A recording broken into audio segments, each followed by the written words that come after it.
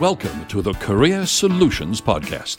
With more than 25 years' experience in career coaching via her own company, managing and leading teams in major corporations, host Marilyn Feldstein will share her experiences, tips, tools, resources, and success stories to inspire you to find the purpose and passion in your career. Welcome to the Career Solutions Podcast, where I'll answer more frequently asked questions related to your job search. Let's start with, how can you stand out from others when looking for your next position? As I discussed in my 5th podcast, many people have bought into the idea that the only way to land your next position is to apply online. If you truly want to stand out from your competition, then do something they're not doing. Actually speak to people and conduct informational interviews with decision makers and other people in the fields and industries that you're interested in. Yes, people will really talk with you if you ask for advice. I'd like to share how one of my clients did this and landed a great career he had never heard of. I was working with a recent college graduate who majored in marketing and had 2 internships during college. Based on these internships, he decided that he wasn't interested in marketing, as it was more like a sales job. So he felt lost. After going through the career assessments, we came up with several career fields that would fit him, and I also found a couple of entry-level positions that fit his skills perfectly. He then shared the open positions with his mother, and he was especially interested in one of them, which was being an underwriter for an insurance company. When I asked him why he was interested in this position, he told me that in addition to matching his skills, it fit because he was looking for a lucrative, more stable career. He also said that when he showed his mother this position, she began to cry because, unbeknownst to him, her father had worked at this company for 15 years before retiring. So we leveraged this story when he called the hiring manager who we found on their company website. I then rewrote his resume based on his skills and interests. We role-played what he would say in the initial phone call, and after sharing that the skills described in the posting matched his skills perfectly, along with sharing the story of his grandfather, the vice president was especially interested in him. During their conversation, when she asked for his grandfather's name, she told him that they were just talking about him yesterday. He found a connection, and she wanted to know more about him. So I then prepared my client for the telephone interview and the subsequent face-to-face interview that he aced.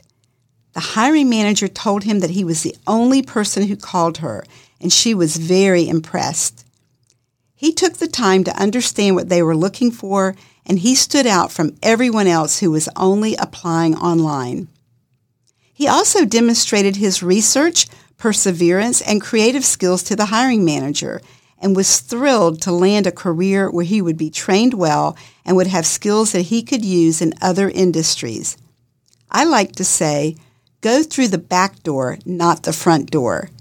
What I mean by this is to find the hiring manager, as she will tell human resources who she wants to hire. As I mentioned in my previous podcast, be sure to research the company or organization to understand what they do and look at LinkedIn profiles. Find topics to discuss with others and join organizations that fit with your skills and interests. For example, if you want to be in training, then join the Association for Talent Development. They have local chapters and an international organization. You can find them at td.org. Let's say that you attend a local chapter meeting and connect with someone you'd like to get to know better. Then schedule a time to talk or meet. Share articles when appropriate. As I mentioned in my 9th podcast, networking is more about the other person than it is about you. The next question related to your job search is, what resume tips will help you get noticed? Let's start by understanding the job search process. The first thing you want to do is determine your career direction. Then write your resume based on where you're going, which may not be where you've been. There's only one purpose to your resume. Do you know what it is? It's to get an interview. Once you get the interview, you want to sell yourself in the interview, and your goal in the interview is to get the offer. Then you want to negotiate the offer once you receive it. This is the process. Next, use strong accomplishment statements to support where you're going. Your resume is not a listing of job duties, tasks, and responsibilities. Yes, you will have key responsibilities on your resume, but the most important thing on your resume are your accomplishments that support where you're going. To write accomplishment statements, think of the problem or challenge that you had, the action that you took, and quantify or qualify the results.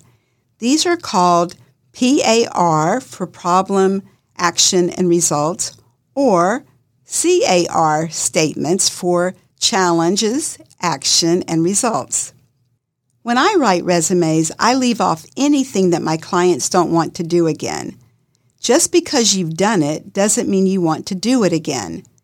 Think of your resume as your marketing brochure showing the reader what you can do for them, your features and benefits to having you on their team. Lastly, imagine this isn't your resume. Think strategically. If you were interviewing the person on this document, what would you want to see, and how did the person add value to her current and previous employers?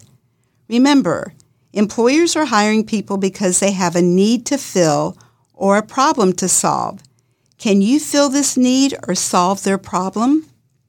In today's podcast, I covered how you can stand out from your competition to get noticed and land a great position along with a client success story that demonstrates how you can get connected to an employer. I gave you some resume tips that will showcase your value and how you can get the attention of the hiring manager. Remember, you want to go through the back door, not the front door. Please share my podcast with your friends and family.